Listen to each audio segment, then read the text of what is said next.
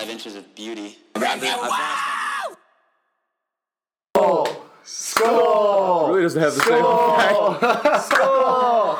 Doesn't have quite the same effect. Hello and welcome back to another edition of Hammer the Over. Today is January 17th, 2018, and holy shit, guys. Holy shit. Yeah. I'm with Tom Evans back today. Holy shit.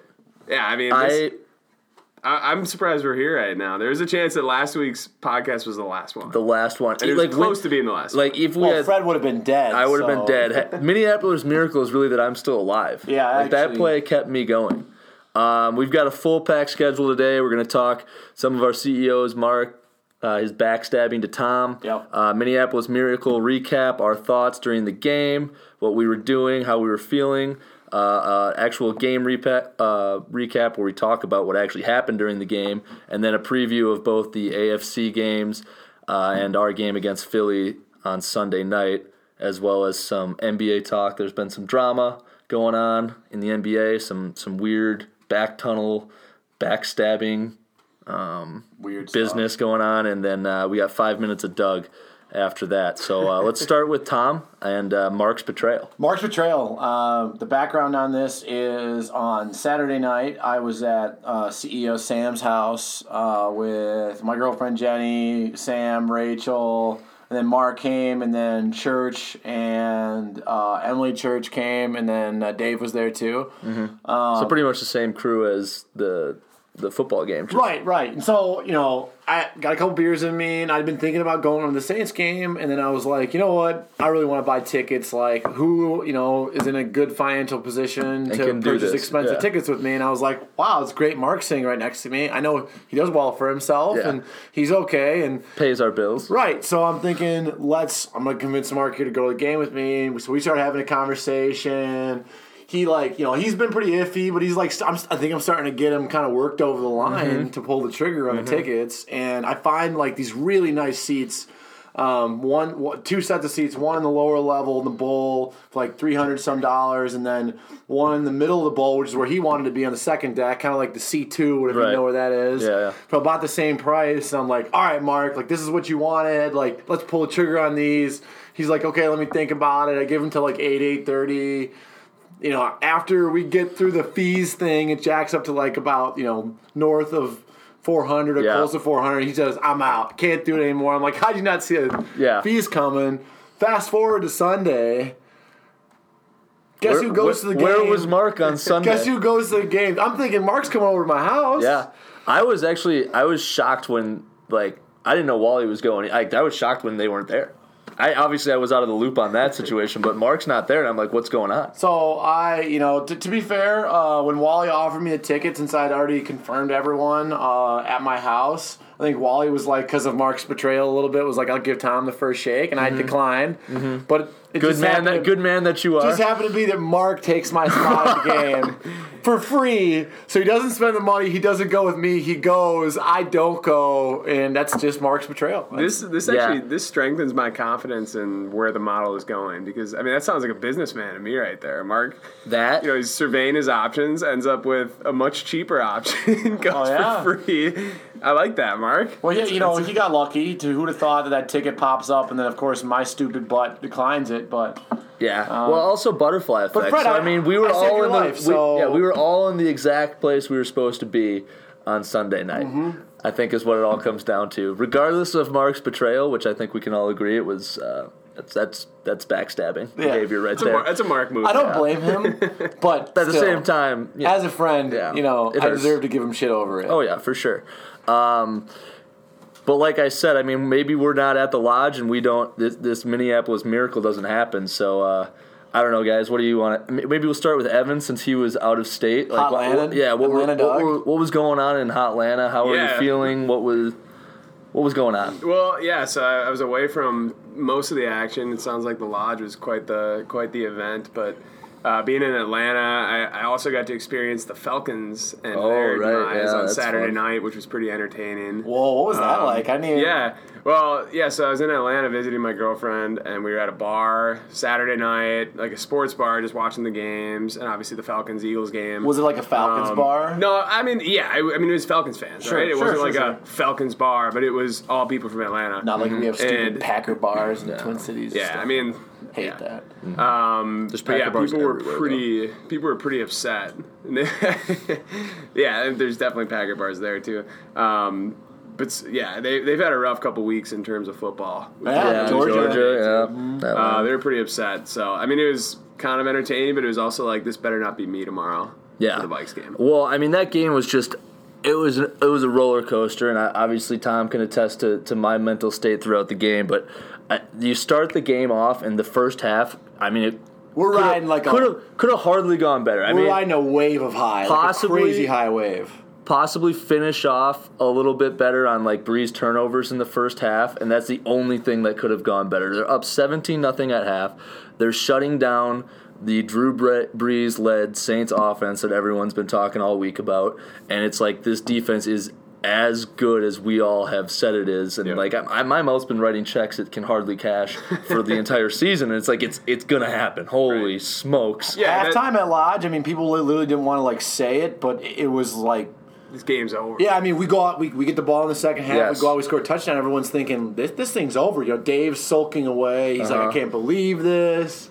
Yeah, there was one play, though, or I guess one series. I think you guys can correct me if this is wrong, but it was late in the second quarter, and I think Keenum took a sack, and it got us out of field goal position. Right. Yeah. And we had ended up having to punt. And you kind of felt like, okay, that field goal put us at 20-0 for the half. Like, that just would have felt a little more secure. And we didn't get that. And I think Wally said, I hope this doesn't come back to bite us. And Forbath missed that kick right before half. But you still left. You got to halftime, and you were thinking, like, this is the best case scenario. Exactly. Other than maybe the 20 points. Right. As long as that defense could hold up, it doesn't really matter too much. And they're going to score, but... And that defense looked so good in the first half that there's no, like, obviously there's the skepticism that comes with being a Minnesota sports fan in general, but in my head I'm like, there's no way Brees, there's no way this offense that looks so bad and so shut down throughout the entire first half is gonna be able to like come back, and we're not going to be able to put up a couple points. And I was like, we're going to win. Yeah, holy shit, we're going to win. Here comes the second half. The first drive doesn't go well. We're not going to get too far in there because we're going to get to the recap. But, like, you know, everything happens in the second half. But Sendejo gets hurt. Sendejo gets hurt. The offense shuts down. We go into this weird mode that, a lot of teams do when they have big leads. We don't do anything in the third quarter. Then all of a sudden, the fourth quarter onslaught happens. The Case Keenum pick, and then you've got two touchdowns in a row. And it's 14-17. Then we finally get a field goal, and then it's like 21-20. And at that moment, that's when they lost. I'm going to be honest, that's when I was done. Okay. When they went up 21-20, I was like, I've seen this story a million times. I know. We're not overcoming this. They have all the momentum. I was miserable. You saw I went silent. I know. You went radio silent on me. I was mute the rest of the game. I repeated roughly the same 6 words for the last 50 minutes of real time. Yep. And can we talk? What were those words? We are an explicit podcast. God no. God no. F. Please God no. F. Please God no. Yeah, you can say this stuff if you want to. Yeah, I know. Well, you know what? It doesn't have to. We'll keep it kosher for the kids. Yeah, these are all those children resumes that are listening to this podcast. If Mona Mill never listens to this, I don't want her hearing me explicitly say the F, which she'll just cry. It was no. It was please no. Please God no. Couple of Y's. Yeah. Because it was... You did that for 30 minutes Yeah, straight. I know. And I feel actually kind of bad about that because I couldn't even control it. And then after we won, I went into just we won for another 30 minutes. So I want to talk about like a child Fred. The same thing. So, exactly. Okay, so, they get that field goal. We get the field goal back. We need one stop. And we don't get it. The 4th and 10. 4th and 10. And literally you could hear a pin drop in the lodge. Like, Dave's not taunting us. Church's mind's blown. Ted's sad. Ted's on Team Vikes. Ted's on Team Vikes. I mean, I've been clutching that foot all game. And then I listen, at this point in time, since the Forbath kick that gave us the lead, I haven't said anything. Mm-hmm. I was cheering for that, and I hadn't said anything. And then they kicked that field goal, and I go, hey, look, they did it again. We get the ball back. Case completion. It's like, okay, maybe we're in the spot where we can hit this. And then, he launches that ball. Andy stood up. I can't. Andy jumped out of his seat, Diggs catches it. Everyone like a gasp of air, and then you see him like turn the corner, and all of a sudden like your eyes realize what's happening on the screen. It takes a second. There's no one like in front of him because you're thinking like get out of bounds, and then all of a sudden it's like someone actually screamed get out of bounds. Yeah, I don't know. And then he starts hauling ass to the end zone. And it's like the thing is, I don't. We lost it. I got tackled on top of Jenny. Andy tackled me. You tackled me. We ended up in a dog pile on a couch, and I genuinely would like to live the rest of my life in that dog pile. It was like the purest joy I think I've ever, from the depths of hell straight up to Valhalla. It was incredible, and that whole fourth quarter was just an absolute, it was the worst thing. Emotional roller coaster of hell. Because it was everything that was Minnesota sports. I was like, after that first half, I was like, I can't believe they're going to do this to me again. I cannot, believe that they're going to do this. And the other thing, too, is I thought the same way you did. After it was 21-20, I was like, well, it's over. Then Forbath hits the 53-yard field goal, and I'm like, oh, wait, no, this is a different team. I know. Nope, 4th and 10, another field goal goes the other way. I'm like, no, I'm back to dead. I've got a point on that, too. We can get to it when we get to the recap. But, yeah, no, it was... And then, oh, my God. Well, I think the thing for me, too, is on that last drive, obviously, we were down 24-23 after Lutz hits that field goal. And we're coming down, and it was 3rd and 10 with 10 seconds left on that last play, and nobody in the country was even thinking about the possibility of scoring a touchdown, right? I mean, you're just thinking, hit somebody on the outside, get out of bounds, and get in position for, maybe the longest field goal in NFL history. And then, which we know Kai Forbath, Kai Forbath hits a 75-yarder to win. Pick on that, though. Don't you walk away from this game with having utmost confidence in Kai? I'm not worried about him at all anymore. No, that field goal he hit. He drilled a bunch of big, long field goals. He was clutch. Mm-hmm. But then when Diggs broke, I'm thinking, I'm looking at the clock, and I'm just, trying to process what's happening. Wait, can he do this? Is this legal? The clock hit 0 right as he crossed the end zone line. I'm thinking, is that okay? Can he do that? Does that work? It was so hard to process. But then when it all, came together and realized this game is over. There's no flags. They can't bring that back. This is over. I think that's why my brain was stuck on we won afterwards. Is because I was like, oh my God, we actually won. That's what just happened. That play doesn't happen to anyone. That doesn't happen for anyone, and it happened for us. Right. And there's no contest, Sunday. No flag. It was just, we were just waiting okay, what's going to happen that didn't work or didn't count? What? And the other thing that makes it all the better, and this is listening back for Minnesota fans, is the Paul Allen call, hearing it. We played it that on Sunday night once we got a hold of it, and that's just so fun. The 61-yard Minneapolis Miracle, the we're bringing a purple rain, everything about that. Bursic just losing his mind. I love that. I want to give Joe Buck a lot of credit. I was just going to say that Diggs sideline touchdown, unbelievable. Sideline, that was really good. It was a fantastic call. It was so genuine. He literally, he couldn't believe it. Yes. And he said, unbelievable. And then he let it go. Vikings win it, and he just didn't say anything. And it was perfect. And you saw the shot of absolute madness. And then they finally got to Keenum. I saw the camera couldn't find Keenum for a while. Yeah. And the look at his face, I know that he threw the ball. I think he knew what happened. But he generally didn't know. Nobody knew. How could this have happened? That's the last thing anybody was thinking about, was us scoring a touchdown to win the game. It just was get out of bounds if you can. Yeah, incredible. And yes, you're right. I was going to bring that up too. The Joe Buck call was fantastic. Yeah. I didn't really hear it on Sunday night, but hearing it back a bunch of times obviously was a really, really well done by him. It's probably because that was a scenario he couldn't even think of, or didn't even think of going into it. It just and was Troy Aikman unscripted. didn't say anything either, which was perfect. And this isn't it's so unbelievable, not because of what happened. That's when you look back, you just go, he made a great throw, great catch, guy missed a tackle, and then he scored. It was a playoff game at the last possible time at home.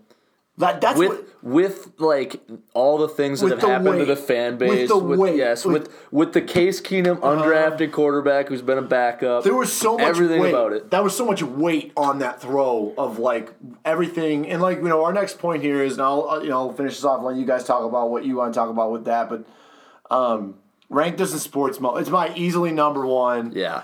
It was so unbelievable and so utterly like fantastic and like heartwarming and joyful. Honestly, there's nothing even close for me to be because like we didn't see the Kirby Puckett home run. Like that's the other one, the Kirby Puckett home run in the World Series, which is to, like win the World Series. Mm-hmm. Like that for people that saw that, like I think that like would maybe top it. Maybe not in like the like at the time like how unbelievable it was, but more just like afterwards, like wow, we won the World Series because Kirby Puckett hit a home run. The only thing less like weight based on the time, like if this happens again in the Super Bowl, obviously that takes number one. But like a game-winning touchdown pass with little to no time left by Keenum in the Super Bowl to beat maybe the Pats, the Jags, then that would top this. But until then, or Jimmy Butler hits a game-winning 3 in Game 7 of the finals, this is going to be number one. Yeah, this. I mean I was trying to think about, and it sounds stupid because it's sports, and I think you like know that it doesn't necessarily mean as much as some other things in your life. But when Wally put out like, is this a top 5 moment? Like as far as like excitement and happiness that like I felt at that moment, I think Like I mean, yes, there's things like when I look back on my life, I'll be like that was more meaningful to me. But like this. As far as happiness goes for that moment, it might even be number one. Well, you guys know. Actually, I want to hear what Doug has to say about the top 5. But you guys know. I mean, they're my favorite thing. Yes. Like I got my family, Jenny. You know, like my parents, my brothers, my friends. You know, God, faith, and then you've got like the things. When things start, the Vikings are number one thing. Yeah. But Doug, where does this rank with you? Because you're not number one Vikes guy. You know. No, I mean I love the Vikes. I'm a big Vikes fan, but like. Between Minnesota sports teams' rankings, they're probably third. And so actually, I think the Twins and Wolves are jockeying right now because I'm a little bit at a point where it's like I can't just focus on the Twins for 163 games in a season as much as I can. Like, the Wolves playing a couple nights a week. But yeah, I think it's Twins and Wolves and then Vikes. But where does this rank? Okay, so I don't know if I have like a definitive top 5. Like yeah, I mean, I don't need sure. Like I was genuinely elated when that happened. Right. Like I jumped out of my seat at this bar and was like just screaming. It was insane. But I think yeah, like that's what I mean though. It's like there are so few times when I think that I've actually just been elated. Yeah, is the word. Exactly. Okay, and like it's sports, whatever. But I've never been like elated like that before. Right, and you think of the scale that this is on, like winning the divisional round to go to the NFC Championship, and the possibility of going to play in the Super Bowl in your home state. Like those circumstances make this even better than it was. But one of my favorite sports moments was when the Twins won Game 163 against Detroit. Oh yeah, that was cool. I mean, but again, the circumstances, like okay, now you get to go to the playoffs, as you know, a division winner. But still, like I think these circumstances, absolutely top 5. I don't know if I could. I just my last thought on it, Doug, is this, and it's just. We talk about the weight again. I want to recap all the weight for those of you not understand. You've got, all the way back to like the 60s, the push-off against the Cowboys. You've got, the 98 game. You got the 2000 blowout to the Giants in the NFC Championship. That was so bad. That was so disrespectful. That was really bad. And then the most recent one, which comes to mind, is 09 NFC Championship. We talked about a ton last week, and it was against these dirty, dirty Saints. And I thought they were dirty in this game again. Right before this happens, it turns out Sean Payton turns to the fans on the away bench and mocks the Skol chant. And lo and behold, the next freaking play, he gets just deuced like this. Literally took a shit on his face. Okay, and I'm so happy we did him like that. Sean Payton is a smug asshole. I know, but we reached inside. His face. Yeah. Like what they did to us, they reached inside our chest and ripped our hearts out, and we said, no, we'll do it better. We'll do it the last play of the game, and we'll reach inside your chest and literally rip your heart out and throw it in the trash, and it felt so good. Yes. So I said last week I don't think it's a revenge game. And I still don't think it was revenge, but the way that the Vikings won, it made up for it. Yeah. Like, you know what I mean? It was on par, even though it wasn't in the same like round. Like that was 09's go to Super Bowl. This was just go to NFC Championship game. But the way it happened, and with Sean Payton being such an asshole, and like just the whole game and how it worked out, like that makes up for that to me. Yeah. Obviously now we have to win. Still, we do, but yeah, and we don't need to keep going on this too much, but like you think about compared to other Minnesota sports teams and like top 5 Minnesota sports moments, we are one sports win, if you want to put it that way, from being in the Super Bowl. Yeah. Whereas other moments, like, I don't know, the Wolves went to the Western Conference Finals in 2004. Well, and you said Game 163 against Detroit. Like, that's a long way from making it to the World Series. Yeah, and the Twins have been swept in the divisional round multiple times by the Yankees. Yeah, like the Yankees actually kind of own part of Minneapolis. Twins kind of did the whole. Twins kind of did like the late 90s, early Wolves, where they just made the playoffs a bunch. Won the division, knocked out. The Wild make it to the conference finals and get swept. Like it's like not like there hasn't. Yes, you're right. Like we're one win away from a 1-game winner take all Super Bowl. Yeah, which is crazy. Should we push this into the recap here? Yeah, we can make the recap. I think relatively quick since we talked a lot about our feelings and stuff. Just run down it. Yeah, just run through it. So first quarter. Yep, game starts on the Saints 3-and-out, which was awesome. And then you're kind of like, okay, great start for us. 8-play, 55-yard touchdown drive, capped by that 14-yard by Jared McKinnon, where nobody even touched him. Yeah. We're elated. We're like 7-0 lead. This is awesome. Couldn't have thought of a better start to the game. 5 plays later, the Saints are punting again. Then we go 7 plays, 80 yards, and settle for a field goal. The questionable Diggs pass interference call. I actually thought that was a wrong call, and I'll say that as an honest Vikes fan. Yeah, that was a bad call. But we go down there, we didn't capitalize, and we left some points on the board, which would almost come back to haunt us. The really strange, the third down fade to Rudolph. That didn't make a whole lot of sense. No. Then there were some like questionable calls on. I mean, obviously on the side of the Saints. I mean, they threw those 2 challenge flags, which were stupid. But the Willie Snead instead of Drew Brees. Yeah, we'll get to that in a second. But there were some questionable Vikings coaching staff decisions too. And Zimmer said that at the end of the game. He said, well, let's keep rolling here. The Saints punt again. Then we punt for the first time. Then Drew Brees takes that deep shot in the first play of that next series. He gets picked off by Sendeo. Which was up there for like excitement level too. That pick was it was like holy crap, we're breaking Drew Brees. Yes, that's what it thought to me. That was an incredible play. Unbelievable. Too. And I mean he underthrew Gann, I think. But still. But that was an incredible play. Yeah. Huge play. We go 12 plays, 58 yards, and we score a touchdown. Most notable play on that drive was the 3rd and 8 where Keenum had all day, then did the Favre and threw back across his body. Again, which we'll get to with the pick, but that's sort of part of what you get with Keenum. And then later towards the end of the second quarter, you had the 8-play, 61-yard drive by the Saints. You're thinking Saints are finally knocking on the door. They're going to score, and Everson Griffin tips that pass. Tip. Which gets picked off by Anthony Barr. Only stopped by horse collar tackle. We don't do anything with that drive. We punt. Then they miss a field goal of, I think it was like 55 yards. And then the bummer was at the end of the half, we went 3 plays, 21 yards, and missed a field goal. We go into halftime all jolly. We drive 11 plays, 35 yards. We punt. Was that the punt that drew the arguments about whether or not they should have tried to kick it? Yes, because I think Keenum took a sack on that play. Yes. Dropped him into a deep field goal. Keenum sacked at New Orleans 40 for 10 yards at the end of that, and then knocked him out of field goal range, which would have been a 20-17. 20-7 lead. How long was that kick? I think it was mid-50s. It would have been a 47-yard field goal. Instead, it became a 57-yard field goal. Yeah.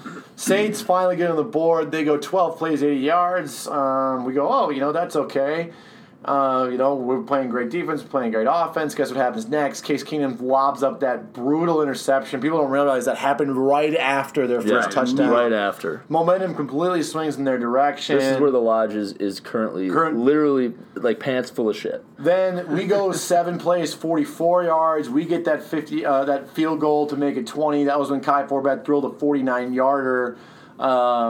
And then we got kind of that lead, and then they punt, and we're great again. We're in good shape. Then we go out and punt, which is probably the most brutal.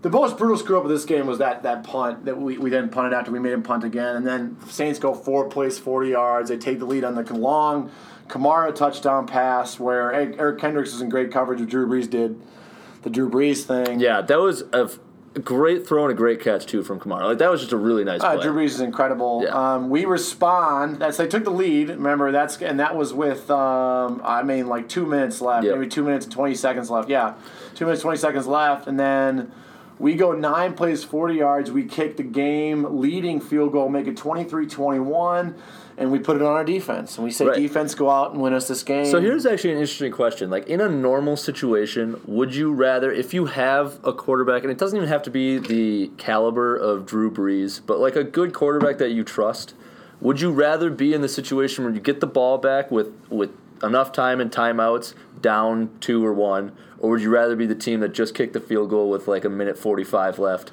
and up 1 I or want 2? to be really clear about how I feel about this situation, then I'll answer your question more of like the overall. Yeah. In this situation, if you're the Vikings, that is the best possible thing you could have done. You went and got points, you took the lead, and you put it in the hands of the best defense in the NFL, and you say, go win us a freaking game. Right. Obviously, I mean, I get, like, I wanted the Vikings... I mean, they had to kick that field goal, and it had to happen that way, and they needed to make a stop. I'm saying, would you be more doing it again without knowing what happened? Would you be more confident if you were a Saints fan or a Vikings fan giving the ball back to Drew Brees?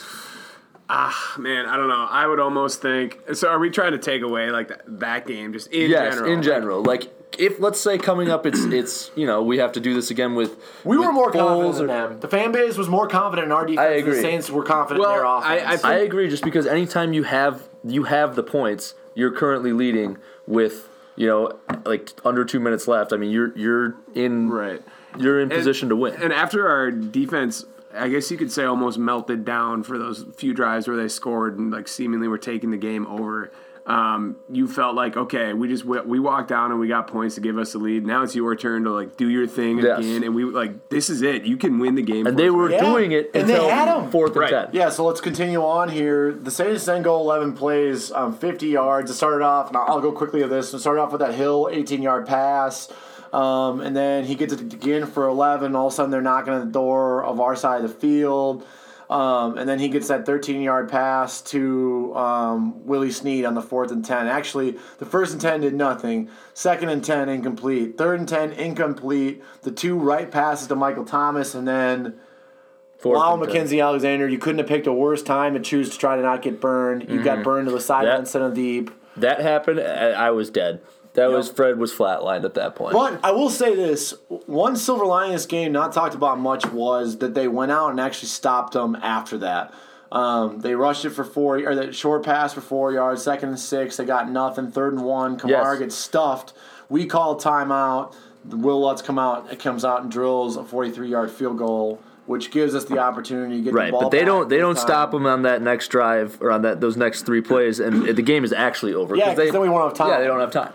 They kick the ball with no time left, and we lose. And the rest is the Minneapolis Miracle. Keenum completes that one pass. Again, we haven't even really talked about how good of a throw and catch that was, just in general. Well, just in the moment, the stones to make that throw, that's about as good as it gets. I just love how Case Keenum is the type of player who's not thinking, like, what if this gets knocked down or what if Diggs can't get this. He's basically saying, like, I'm going to throw it where you have an opportunity to make a play. Mm-hmm. It's up to you. Well, I think he said that in the huddle, too. He said, I'm going to give someone a chance to make a play. I'm going to give someone a chance. And he threw that ball high into the outside. And they've talked about this on K-Fan. The fact, like, Adam Thielen just being Adam Thielen is part of the reason that play happened. Because they had 3 guys over there and safety help on only left side, only Adam Thielen split out left. So what that play looks like, and I wish I could draw it for everyone, is because we used to run this in football too. It's one of the plays where you're trying to get 40 yards. The only way to get 30 to 40 yards. You're basically saying,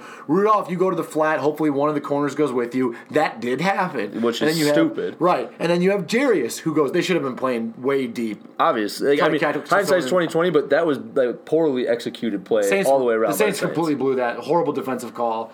But no, then Jarius runs a shallow corner for about 30 yards down the field, hoping that the next corner will go with him. He does go with him. That's Crawley. And then it leaves Diggs alone with the safety, which should have never happened if you're the Saints. And the other thing, so they ran that play prior as well. Mm-hmm. And that's part of the reason why this worked out is because Marcus Williams knew what was coming and got there too early.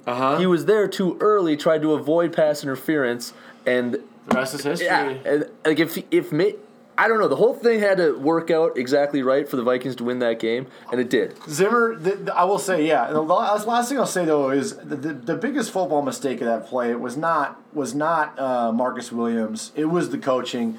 They should have been in a prevent D. They should have had big wide receivers out there trying to knock that ball down. They should have put everyone but one person on the outside of the field. Mm-hmm. And they should have not tried to. They should have coached them, like, don't touch them don't even go for the tackle until they land. It should have been a dare you to throw it over the middle situation. Right. 10 seconds, no time. Don't touch them until they land, and then make sure you do not let them get out of bounds. And if you do, then they have to come in and hit a field goal. We know what happens in game-winning field goals to the Vikings. We'll miss. They were begging us to do it. Okay, another thing. Diggs steps out of bounds, 53-yarders. Kai Forbath has to hit it to win. I think he does, but I'm glad we didn't have to. Oh, my God. I think that, like, Fred, if you were already flatlined at that point, but yeah, you guys would have buried you in. I wouldn't have seen it even if they did. That would have been like your funeral, right? So, Fred, I wanted to get to a couple of these questions, and I know you're the curator of this, but let's talk about these. I'll let you do your thing. Oh yeah, so what is this? Obviously hasn't happened for the Vikings before. Hasn't really happened for anyone before. But what does this mean for the franchise, especially ours, which is so downtrodden a little bit, which I think is a little unfair because just even looking this week at all the success this is a successful franchise, just hasn't been able to finish. Yeah, it is, and I think we're not the Browns. No, we're not. Is I saw somewhere today that both the Eagles and the Vikings, coincidentally, are the two teams in the Super Bowl era to have winning records, but to never have won a Super Bowl. The Vikings rank 6th, actually, all time in winning percentage. I looked it up today. They're the only team in the top 10, I believe, including. The Eagles aren't even in it. Who don't have a Super Bowl, so. Well, and the Vikes, even just in the last 17 years, which I think is kind of crazy and people forget about, and they did a Brady era thing, so it was 17 years or whatever. Yeah. And it was, championship appearances for franchise. And in the NFC, the Vikings were only behind, I think it was, someone's going to have to help me. It's the Eagles. The Eagles were 1, and then it was a bunch of teams at 4. Vikings and the Packers both have had 4, which... Right. Obviously the Packers got the Super Bowl win. Yeah, that's a sneaky one. I don't want to overstate this, but I think this is a franchise-defining moment for us taking a step past previous losses with the guy that's probably going to be our coach as long as he wants to be, and that's Mike Zimmer. Yeah, I think this... That's what you hope. That's what we want. If this propels us past the Eagles in the Super Bowl, even if we lose the Super Bowl... Yeah, Mike Zimmer's got he's got no return flight home. No. We're keeping him here. Yeah, I think that this propels us past that. I think this is probably... We're 25, 26, Doug's 24. This goes down as, I think, a pivotal moment in our franchise history where we kind of go, we're done being losers. We're done being the unlucky franchise. No one's going to think about it anymore because they can go back. What about that one time Diggs caught that? We're not unlucky. We're just we're done. The curse is over. I think that the curse is gone. Good teams don't always win. We're not cursed. I think this is pivotal. And you look at the one thing everyone keeps talking about. Remember 2012, the Baltimore Ravens. Raheem Moore undercuts that ball, and Jacoby Jones takes to the house on the Peyton Manning-led Broncos, and in the divisional round, then the Ravens go out and win the AFC Championship, and then they beat the Niners, probably the best Niners team since the late Steve 90s. Young. Yeah. The Harbaugh brothers going at Super Bowl. Yeah, it was the Super Bowl with the power outage. Yeah, I was sitting by myself in Cleveland in the basement. That was kind of a sad start. And one quick note on that: Joe Flacco after that game, he was super average in that game. And after that game, he balled out straight up balled out. Yeah, and that's. We talked a little bit beforehand about, and this is on the radio, and this is just pessimistic Vikings fan, and there's something to be said for it. This could just be the football gods' long con into the biggest heartbreak they could think of for us, which would be all too fitting. Which would be, but at the same time, I kind of agree with Tom. Even if there is heartbreak in the Super Bowl, if we make it to the Super Bowl, if we're fortunate enough to make it to the Super Bowl, even if there's heartbreak in the Super Bowl, I'm not saying that this makes up for not winning the Super Bowl. I'm just saying it would make me feel less like it's never going to happen. Yeah, it changes the landscape, no doubt. If I feel less like it's never going to happen than I did prior to this. Oh, yeah. Even without us necessarily winning the Super Bowl this year. And then, do you guys even want to talk whether or not this is a team of destiny? Because I personally... no Juju. So I think people have been talking about it. People talk saying it. People been saying it. People talking about it. Well, I think one thing people are struggling with, and Wally, CEO Wally brought this up, is just the fact that, like, do we worry about how that game went down and that we literally won on a miracle, per se? Like, do we worry about that going into the next game? I mean, personally, for me, I don't think of that as, like, yeah, it was somewhat of a meltdown by our defense. We literally needed, like, one of the most incredible plays in NFL playoff history to happen for us to win that game. But that doesn't change my outlook on this game against the Eagles. Yeah. We're going to lose by 1 point. Like, I don't worry about that. I worry more about how, and I think it's nothing you can quantify, but I do think it's something that is real, is when you have such a high, it is hard to level yourself out. And that's on the coaching staff to get figured out. And I trust Zimmer. Yeah. And but I think there is something to be said for having it feel like you just won the Super Bowl when you didn't. Doug, your question's legit, Doug, and I think people need to understand a couple of things. One, I think the Saints are the best team in the NFC left, besides us. Agreed. I agree. And a lot of fluky stuff happened in that game. Yeah. Like a lot, including a couple missed field goals by Kai Forbath. At least one missed field goal by Kai Forbath. That if had gone or Case Keenum hadn't taken that sack, we would have never been down by 1. We would have actually had a 3-point lead, and the Saints would have had to have gotten a touchdown on that last drive. A lot of things changed, but. Dude, I don't know, man. I'm not saying it's destiny, but holy crap. Like, it feels like we now walk into a game where we're favored against Philly after an unbelievable win. That does worry me. And we'll talk about Philly going in. As I actually think Philly is going to be tougher than a lot of people think. If for nothing other than the creepy underdog mask. Yeah. Sorry. I hate those. That was horrifying. Also, like, those masks I had to look away from the terrible. TV when I saw You that. got to remember, too, my last point on this is Drew Brees, man. He's a Hall of Famer. Yeah, he's really good. He's incredible. And when he got hot, any player in their prime, at the top of their game, who's one of the best in the league, when they get hot, they're hard to stop no matter how good you are. Yeah. Drew Brees is a very good quarterback, and we won't see a quarterback like that until the Super Bowl. Well, maybe, unless it's Blake Bortles. Well, right, but we wouldn't see them. No. So yeah, I think we'll get to to Philadelphia in a little bit here, but let's talk AFC Championship after the Jags stunned the Steelers with. I don't think it would have been that crazy for the Jaguars to win that game, but the way they did, 45-42, with like a shootout. Yeah, I think they doubled up the over. That's shocking. It's the last way that anybody thought the Jaguars would win that game, probably. You'd think they were going to win that game with their defense if they were going to. They picked off Big Ben 5 times in the regular season. I don't know. That was crazy. Absolutely. Bortles didn't even throw a touchdown, though. I think, Fournette had 3 touchdowns on the ground. I think. But that's just the way they play. At some point, Scrappy. there's more than one way to skin a cat, and the Jags are skinning the cat, running the ball and playing defense. Yeah, what the Jags are going to do, but I thought that the big point about this game was there any team, fan base, home city that was ever more confident they were going to go out and shit on someone and then got shit on than in this game. If it happens this weekend, it would be not the New England Patriots players, but the New England Patriots fan base. Yeah. Like, there's no way. Do you think Connor Church is nervous about this game? No. He's never been less nervous about a game ever. No. It's the New England Patriots versus the Jacksonville Jaguars. I don't care who's playing on the other side of the ball. That just doesn't sound right. I think Church he can put on a face and he's good at it, but maybe you don't know what's really going on in there. We'd have to get to Emily Church. She could tell us the truth. Yeah, that's true. No, you're right. That's the Patriots way. They expect a championship. I think there's one really interesting thing, 538, just a quick plug, 538. Obviously, I think a lot inspired Model 284 in certain ways. Mark shaking his head, yes. The Jacksonville Jaguars this year were like the difference between their losses and how bad they played and how well they played in their wins was a bigger delta than any team that's done this well has ever had in the history of the NFL. It's like when they're at their worst, they're so horrendous, and when they're best, they're so good.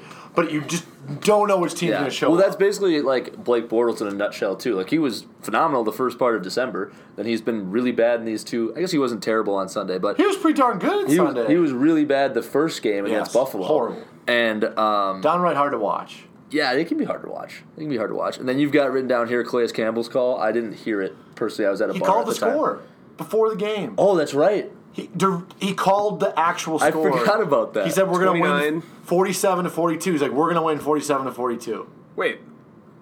What? Oh, you're talking Pittsburgh and Yes. Sorry, I was very confused. That's what he called the score. That's crazy, especially that score. That score. Well, that's almost as crazy. I was actually going to mention this. Who do you think the lucky son of a bitch is that just threw like $100 on Jaguars to win the Super Bowl? And if they like happen to do it, oh man, could you imagine? Oh, Mark raises CEO Mark's got his hand in the air. I don't buy that for a second. And then you've got the Patriots just playing the most meaningless playoff football game I think that's ever been played against the Titans, mopping the floor with them. They move on to play the Jags. Any real thoughts on the Jaguars-Patriots game? I hope Any strong feelings either way? I think the line's at 9 right now. I hope Jacksonville shows up. I do too, but I don't know. Okay, let's just hypothetically, let's assume the Vikes make it to the Super Bowl. Do you? I guess we want a really, Super Bowl Doug? ring, but like you want to earn it over the Patriots? No, you want the path of least resistance. You want get that. I know that. The crappiest team. I know, but how great would it be? How much better would it be for the imagine? Vikes to beat the Patriots in the Super Bowl? I would during the I would sexually their assault dynasty reign after they won it the year before with the just Tom Brady and Belichick. And I feel like just in the last 5 years, it's just been in your face for everything. Yeah, I don't think there's like a better way to win a Super Bowl. No, but I agree. No, to win your first one, the Vikings beat the Patriots. That'd be the ultimate turning That'd be point. incredible. That'd be like Yeah, we never. I'm aroused. I wouldn't even need to. I wouldn't need a single win for 5 years. No, that would be it. The Vikings could go 0-16. Cut everybody. For 5 Tear down years. US Bank. Trade rosters with the Browns. Doesn't matter. It doesn't. That would be the peak. That would. No, I know, and I know what you're saying. Like if I was a player, especially, give me Jacksonville 10 times a day. But like, we stack up well against the Pats. I think that's interesting. And here's the thing we will learn this weekend: if we beat Philly and New England beats Jacksonville and Jacksonville makes it close, we'll have a peek at the winning recipe against them because we contend. Same kind of formula. Right. We'll know what we need to do, and we have a similar type of football. All three teams left besides the Patriots have a similar football team, really. They rely on defense and their running game, and moving the ball through the air is a little hit or miss sometimes. Right. I think the Vikings... Here's a crazy thought. Of the 4 quarterbacks in the Super Bowl, Case Keenum's the second best. Yep. He is. That's crazy. He is. It's not even close. And then who's the third best? Like maybe Sam Bradford. Good Bortles. Sam Bradford, and then maybe Teddy. People think that it goes Brady and then our 3 quarterbacks. And you know what's even crazy about? You could flip flop them all the way around. Keenum could be the worst on our team. Yeah, he could. Could be. Right, Bradford. Possibly. Jeez. It's crazy. This quarterback situation in this playoffs is absurd. Case Keenum is a very good NFL quarterback right now. I agree. He's better than Bradford. He's better than Bridgewater. He's played better than both of them have ever played. Got to give hats off to the guy. I agree. That's an interesting... It's just a crazy, mind-boggling situation here.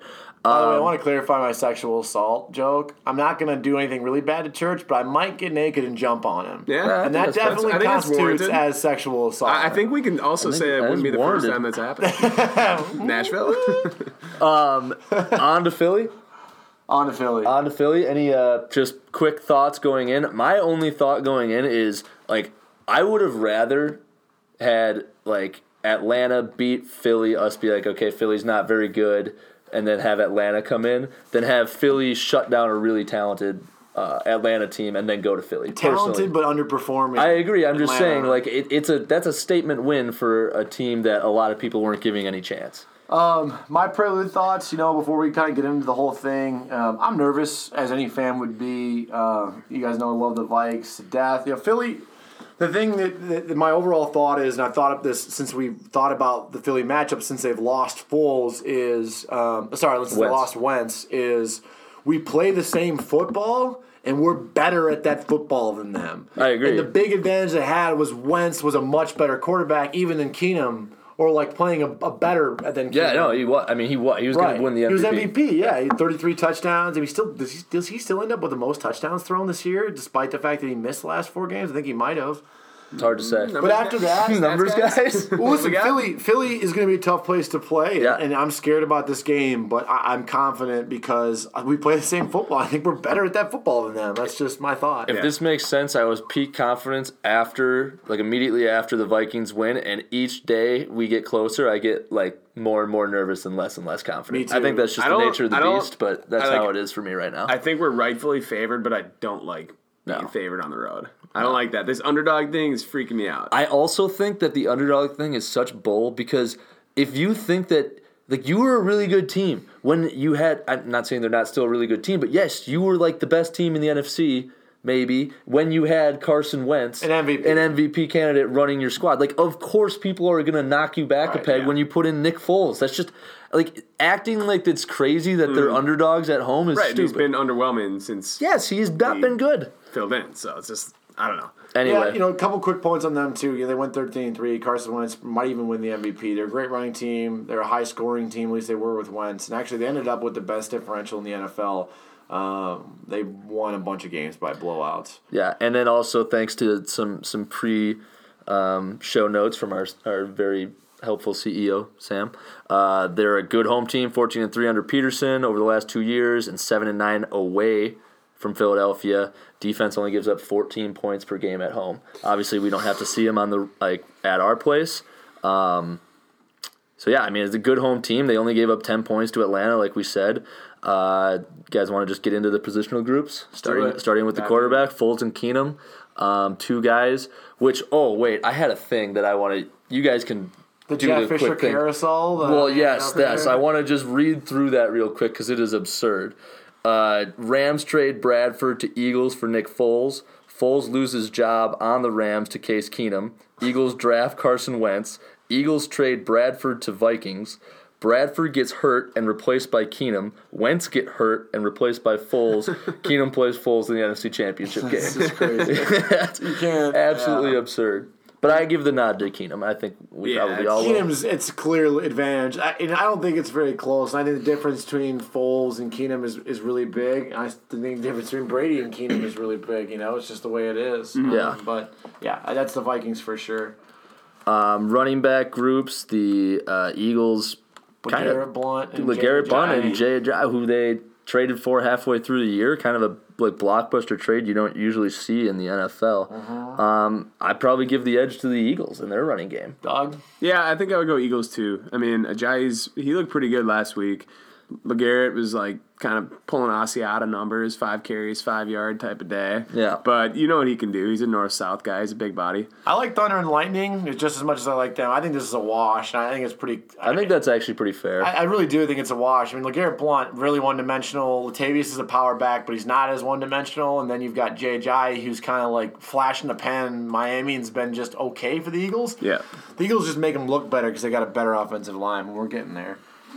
I really do think that's a wash, though. But you guys, I agree with you to a point. Do you think that Ajayi is the best running back out of the 4? Yeah, I think they have the best running back.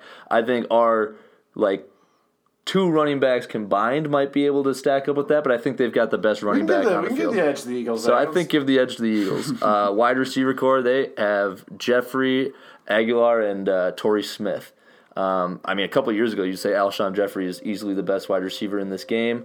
But then you look at our side of the ball. We've got Thielen and Diggs. And all of a sudden, Jerry's Wright showing up. Making huge catches. Plays. Yeah. He just shows up on 3rd and long. That's his game. It's very true, Doug. Again, with some of these stats for the show, Alshon Jeffrey has played pretty well against Zimmer and the Vikings over the last couple of years. Obviously, he played them quite a bit on Chicago. He's got games with 135 yards, 116 yards, although his last 2 games haven't been great. Xavier was very young and didn't know how to play in 2014. Yes, I like Xavier against Alshon, and then I take our wide receivers. I absolutely take our wide receivers in this. Yep. Alshon, no disrespect to him, he's not been the player he was in Chicago, in Philadelphia. He's a good player. Aguilar has probably more drops than any starter in the NFL over the last 3 years. And I think you can factor in chemistry here too. I mean, Keenum's obviously got more chemistry with. I mean, just look at Foles throws bounce passes. It usually doesn't work in the NFL. Even just look like if you're just watching Thielen on Lattimore this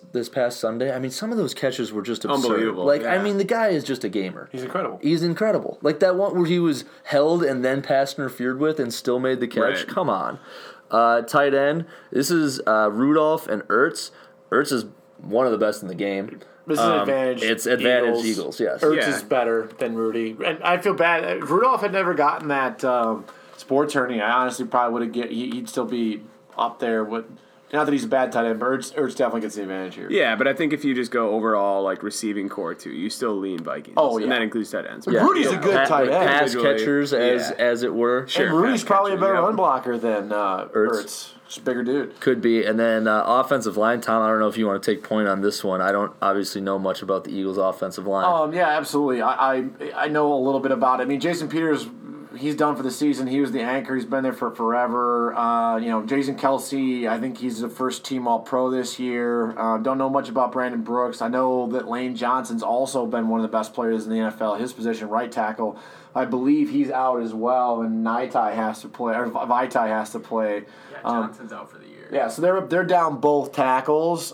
This group, however, mauled the Falcons last week. Yeah. They dominated Obviously the Falcons. a different front four when you look at the Vikings and the Falcons, but yes. I would say that this definitely would go to the Eagles if they were 100% healthy. I actually think that we have the advantage because they're not healthy. Kelsey's their best one left. Their guards are both solid players with nothing to stand out. You look at us, we've got Riley Reif. I think he's been above average left tackle. He was great in that game. Rammers has been solid this year. Elfline, all-rookie team.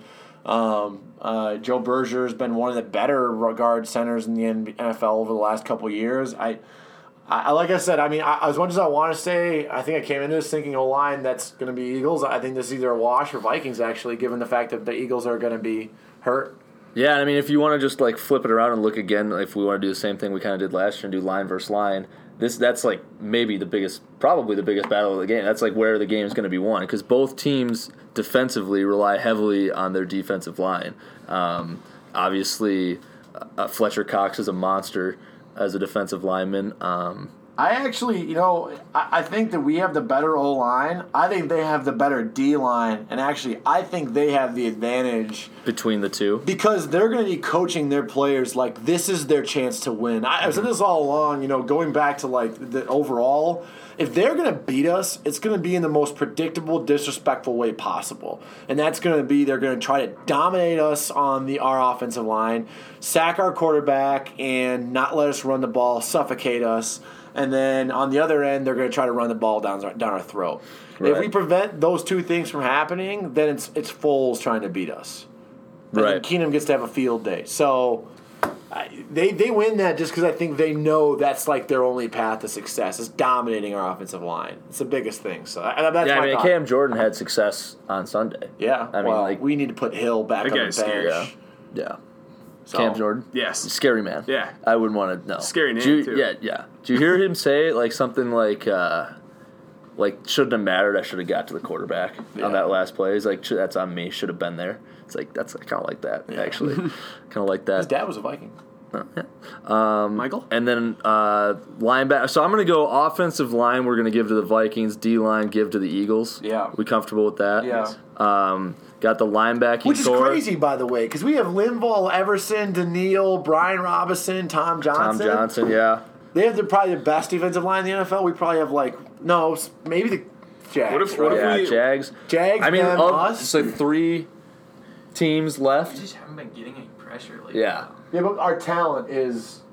Okay, what if we just scrap the entire football game and just put Linval and Fletcher Cox in a cage? Whoever walks out. What do you feel better about, that football game or that cage match? I kind of feel better about the cage match. I love Linval. You get Linval hungry, don't feed him for 2 days. Dude, you ever hear? I think it was. I can't remember if it was Robinson. I think it was Brian Robinson say that the strongest guy he ever played with is Linval Joseph. Yeah. I mean, he's been playing for a long time, and just think about all of the look at Everson and he didn't even bat an eye at that. He was like Linval, Dude, strongest guy I've ever seen. I've only ever found myself staring at one defensive lineman in a game Daniil? ever. No, and it's Linval. Oh, No, Linval? Daniil's arms are beautiful. Yeah, I've stared at Daniil before. No, I'm saying like during the plays, Yeah. I'm like, oh, if this is a run, I immediately look for Linval because Yeah. he just starts exploding linemen. He's an animal. Linebacker, it's the Kendricks battle. They've got good ones. I don't know too much about them. I want to give Barr and Kendricks the advantage here, but Gideon's the weak spot. This might be a wash. I mean, Brandon Graham's pretty darn good, but I don't know the other guy. Who is it? What's his name again? Seriously, give me a second here. Well, Hicks, Michael Kendricks. yeah, right? they've got Kendricks. It's the Kendricks Bowl. And Kendricks is good. I don't know. I'll let you guys do. Brandon Graham, sorry, he's left defensive end, but he kind of plays linebacker. I'll let you guys choose this one. That one's tough. I mean, I have a hard time picking against Kendricks and Barr personally, so Yeah. I would give it to the Vikings on that Yeah, one. this is past my naked eye test, but Yeah, I exactly. like our A little guys. bit Let's too. go with them. All right. DB, you want to do DBs all together or cornerbacks in there? Cornerbacks. Cornerbacks, they've got Jalen Mills and Ronald Darby. This one's really obviously Vikes. And then, yeah, you got Rhodes and Waynes. Rhodes, Waynes, and Newman. Yeah. And, I mean, spot, Mackenzie Alexander, obviously that 4th and 10 leaves a good. sour taste in your mouth, but he had been better leading up to that in the last several weeks of the season. So, I yes, think I this is agree. us. Vikings safeties, they've got Malcolm Jenkins, who's kind of a monster himself. Terrifying person. And we've got Harrison Smith and hopefully Sendejo. Any word on that? He was half participant today in practice, I think. I think he's progressing well. He's progressing along the protocol in the positive fashion. He didn't miss practice today, which is huge. Mm-hmm. I give the safeties to us. An overall secondary, maybe the cornerbacks are more of a wash because Wayne's can sometimes be bad, but Wayne's played really well lately. And Malcolm Jenkins, no disrespect to him, but the fact that Sendejo has played as well as he has over the last 5 to 10 games alongside Harrison Smith, we have maybe arguably the best two safeties anyone's put together in years. Did you see Sendejo meeting Harrison in the tunnel afterwards? Like, do you think he knew where he was? Like, what you think he? No, I'm just like, do you think he knew? Like, you think he was clearly concussed and in a bad spot? Yeah. Do you think he could fully grasp what was happening while the noise, everything going on, your head's a puddle of porridge, and you guys just had the greatest comeback in NFL postseason history. Not comeback, but maybe single play. I know. Did he even watch that? I have no idea. It? Did it ruin his brain when it was so loud in there? He just meets Harry in the hotel. He's like, "Hey, did we win? Yeah, did we win? What happened out there, buddy? Tough loss, that was good a defensive season. turning point too. When he went out, I know. it went south after that. And immediately afterwards, Rhodes gets beat by Thomas, and Rhodes was livid about that play. He was all over Michael Thomas. Right. I don't think, and we don't have to dig into that. I don't think it was malicious. I think Rhodes actually came out and said that he didn't think it was either, but no, obviously, and I think he kind of let the moment get the best of him a bit. But yeah, that was a turning point definitely in the game. And then special teams, they've got their punter Donnie Jones, kicker Jake Elliott, kick returner and punt returner are Barner.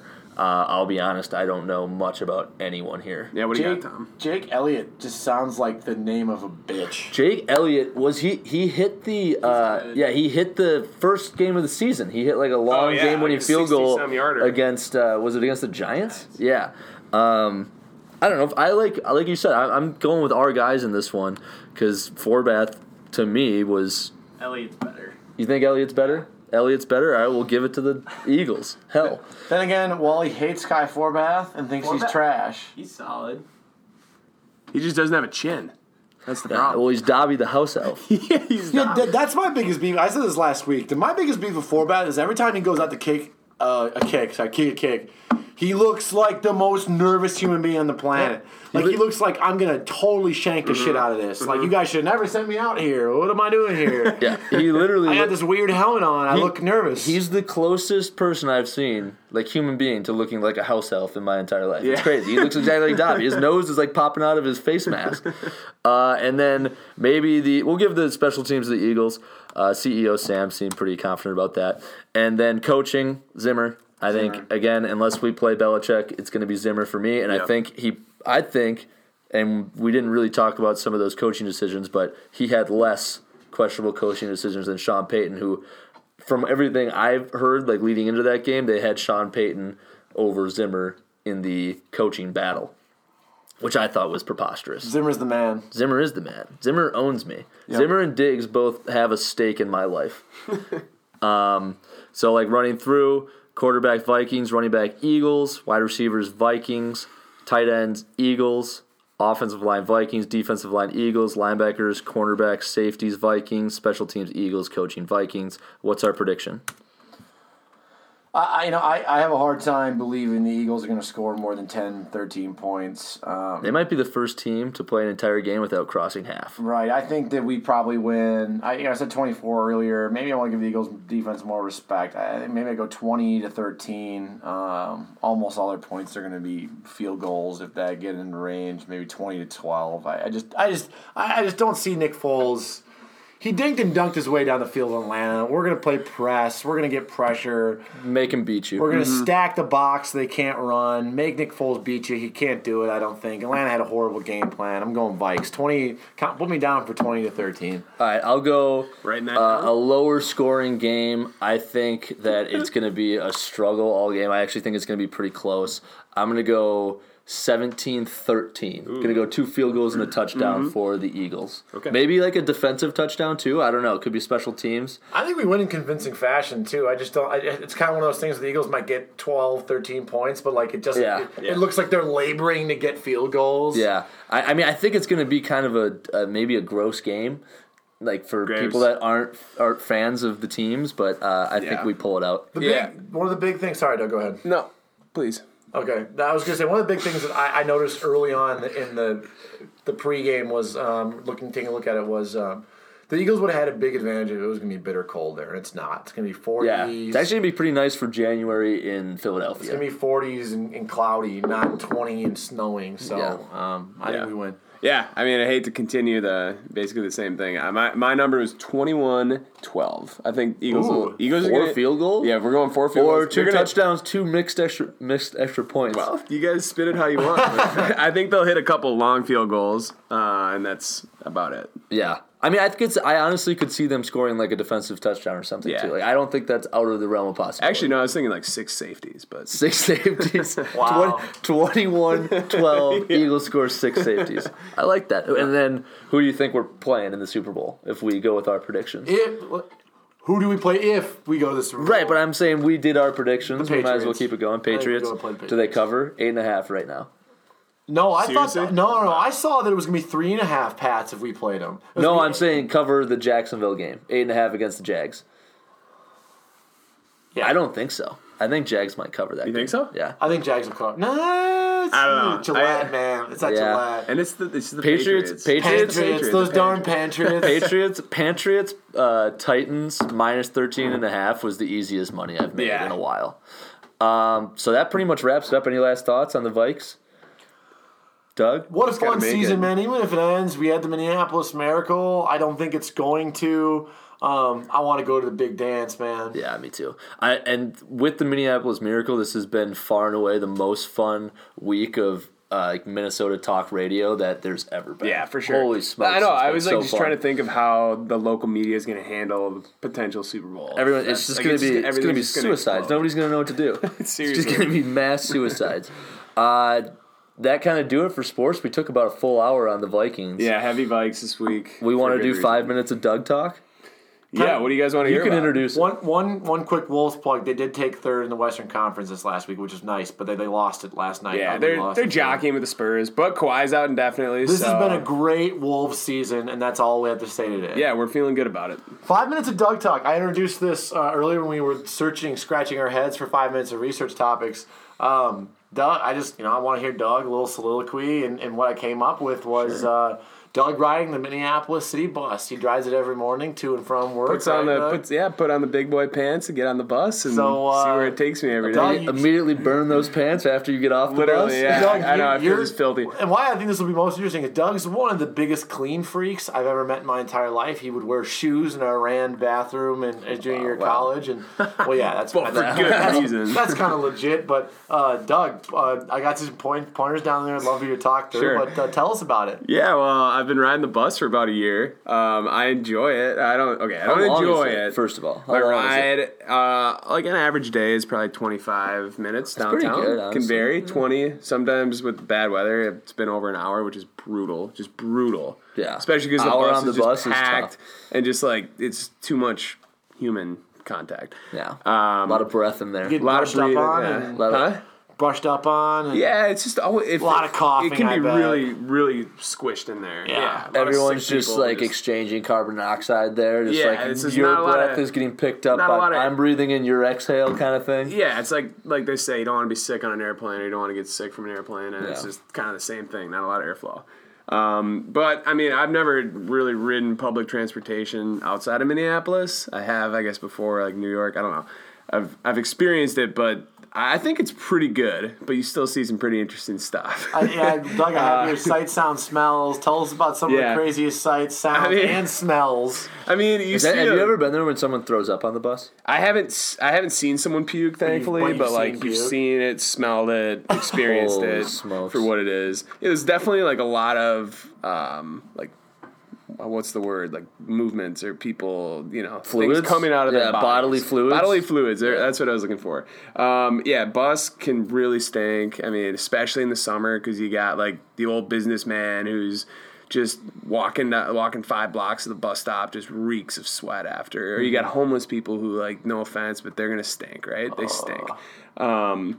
And again, like you're confined in this pretty small area, like people are gonna be doing their thing, and you're gonna smell some stuff. Yeah. You ever had to get up and change positions because it smelled too bad where you were? I actually have. And like, was it a bomb cracked or was it? Like no, it was like this dude just smelled so bad that I couldn't physically be there. Were you gagging? I didn't get to the point of gagging, but I think, I was mentally strong enough to withhold that. That's incredible. I wouldn't have been. But, yeah, I mean, you see some pretty wild people on there. And really, even around the bus stops is like where you see probably the craziest people. Because you just got homeless people, like, trolling around trying to get it. I'm surprised by how many homeless people have dogs. Yeah, like where do they get these dogs? What do they feed? Is that not shocking to anyone else? Yeah. Like you can. How do they feed them? Yeah, you can't feed yourself. Can't feed themselves. You're in charge of another life. Yeah, it's crazy. Take care of yourself first, and then maybe focus on something. I mean, I guess if you had a dog, I would probably try to give it to someone else, though. Doug, who's the drunkest person you've seen on the public city bus? And then a follow-up question from Tom is: have you ever gotten on the bus in the morning and someone's just been hammered? You've definitely seen drunk people on there. Usually, though, like I get picked up in St. Louis Park, and it's a loop that's coming from like Hopkins area, so you don't see a ton of that really till you get downtown. But yeah, I mean, and homeless people get on the bus and just ride it. Like they don't really have a destination, but they're on the bus because it's warm. They don't have to pay, right? Well, I don't know. Sometimes they're nice enough and let you on. Maybe sometimes they scrap some change and get on the bus. I don't know. But they're always like kind of humming, talking to themselves, doing weird stuff. People talking to themselves will never make me not uneasy. You ever seen someone just seriously, so high? I was in the stall. Not talking weed. Yeah. Yeah. I mean, it's pretty tweaking. obvious. There was a dude yesterday that was like passed out, and it was like clearly from some heroin substance. He had his phone on his lap, and it just fell to the ground. and everyone kind of looked around like, do we tell him? Do we wake him up? Doug, if your phone fell on the ground on the bus, do you just throw it in the trash? Yeah, and then I just pull the window down and dive out. I think so one thing you have on here, what would you say, worst and best thing you've seen? A couple weeks ago, I got on in the morning, so it's 8 o'clock or so, and a guy was coming from, westbound St. Louis Park area, and he was this scrappy-looking dude, kind of skinny, weird-looking guy, and he had bunnies to go. So he had legit bar food in a bag. Bar food in a bag. I didn't even know Bunnies was open that early. I guess I'm not that surprised, or who knows how old this food was, but he was taking this Bunnies to go from somewhere. That was probably my favorite thing. That's an awesome move. Yeah, I mean, you got to give that guy credit. If Bunnies is open for food at that time, what a move to go grab that before you get on the bus. I mean, I'm going to have to start the bus. I bet Bunnies has some unbelievable breakfast I've ever had. I've never been there for breakfast. Me either. It's just greasy Never been up in time. Some wheat toast. Shut up, dog. No, one last plug, and I asked this because I was remembering this. One time I took the bus with my brothers to TCF Bank to watch the Vikings game, and a homeless guy on the bus who was so drunk was just singing and talking to everybody, and he sat next to my brother Dave. And he pissed himself on the bus, and I saw a pissed dude yesterday. Yeah, the pee started dribbling down the middle. You know, the bus has that slanted thing in the middle. Mm-hmm. It was flowing down that thing. Oh my God. Brother saw it. My brother just starts doing the Dave Milne gag. And then we get off the bus, and he's with his now wife Erica. I think they maybe just gotten married actually. And she took the bus every day to work, and he just didn't phase her. And he's just flipping out because he's not going on the bus very much. And he's like, "If that's what the bus is like, you are not taking the bus anymore. We will pay for parking." And she's like, "Dave, come on! Like it's usually not like that." I'm like, "That guy peed himself in the middle of the bus. That smelled horrible. I couldn't believe it." I was just there, just laughing so hard. Well, I will say my worst experience on the bus was sitting in an unidentified pool of liquid. Oh God! And that was on the morning commute. I don't know what it was. Very good chance it was urine. Do you have bus pants and then another pair of pants? And I just need straight plastic. Yeah, you need wind pants. You need a pair of shells. Just rubber pants. Just knowing you, I just can't believe that you do that. I've changed. I've grown. What's the coughing like? The last question. What's the coughing like? Hacking? Is it just everyone just hacking? Yeah, I mean, there's some hacking in there, but there's worse things, so you kind of just get distracted. Do you notice the regulars, one person gets sick and you just notice, over the week or two? Oh, it's just a procession. Yeah, the guy behind him now is sick and he's gone. I have to just quickly bring this story up because you talked about pissing yourself. I went down to Northfield yesterday to call a girls' high school hockey game, which, by the way, was 11-0 after 2 periods. Whoa. The other team's only goalie got hurt. They had a player in pads. It was maybe the worst experience of my life trying to talk myself through that game, but that's neither here nor there.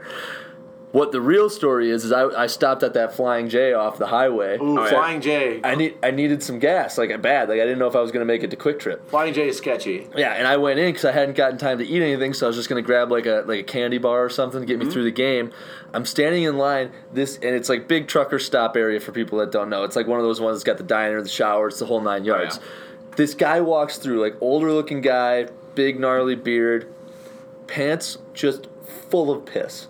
Just piss all over the front of his pants. He's walking around Did this just happen? I have no idea. My best guess is that he couldn't make it. He was driving his truck and just pissed himself. He was just whatever. He had a mug. He went, filled it up with coffee, went and stood in line with a pants full of piss. So it was clearly wet. It was. Yes, it was fresh. Very noticeable. Wow. It was probably I respect fresh. him for just owning it. Yeah, just owned it. Crazy. I respect that. Do you think he didn't have anything to piss in his truck? Or just pull over on the side of the highway. I don't want to speculate. Oh my Lord, that's disgusting. It was crazy. That's so gross. I couldn't believe it. I was "You're just, wow." The homeless guy's piss smelled so bad. It was so gross. All right, last thing we'll do overs of the week. These are both pretty tricky. Vikes and Eagles are at 39. Pats and Jags are at 46.5. I really don't like either of these, to be honest. If I had to guess, I would say Vikes Eagles just kind of loses its mind somewhere during that game, kind of like the Jaguars Pittsburgh game. Because I don't think the Patriots are. I don't think they're gonna score that much on the Jags. Jags, I don't think are gonna score that much on the Patriots. I don't think the Patriots are gonna score more than they need to. Really, I don't think they're gonna try to put up 40. I don't think that's going to be their game plan. I don't think either of these games are going over, but I agree with you actually. But I kind of reverse. I think maybe the Pats-Jags game just loses its brain, kind of like Pats Patriots. Yeah. Steelers. Yeah, could be. So hammer those overs. All right, that's going to do it for us this week. I hope everyone makes it to Sunday. I'm 50-50 right now. Vegas odds. I hope Doug gets peed on by a homeless guy. That would on his way. And if it meant that the Vikes win this weekend, I'll get peed on. I get peed on by a homeless guy every day for a year if the Vikes win the Super Bowl. Super Bowl. As long as I could say, this is what's happening to me, why I keep showing this is why I keep showing up to work this way. I made a deal with the devil. But, I'd do the same. All right, that's it for us this week. We'll see you guys next week. Happy, sad, rain or shine, we'll be here. Woo! Skull.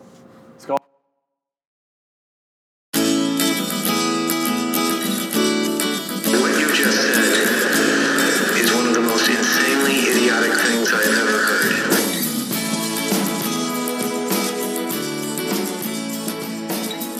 25 inches of beauty.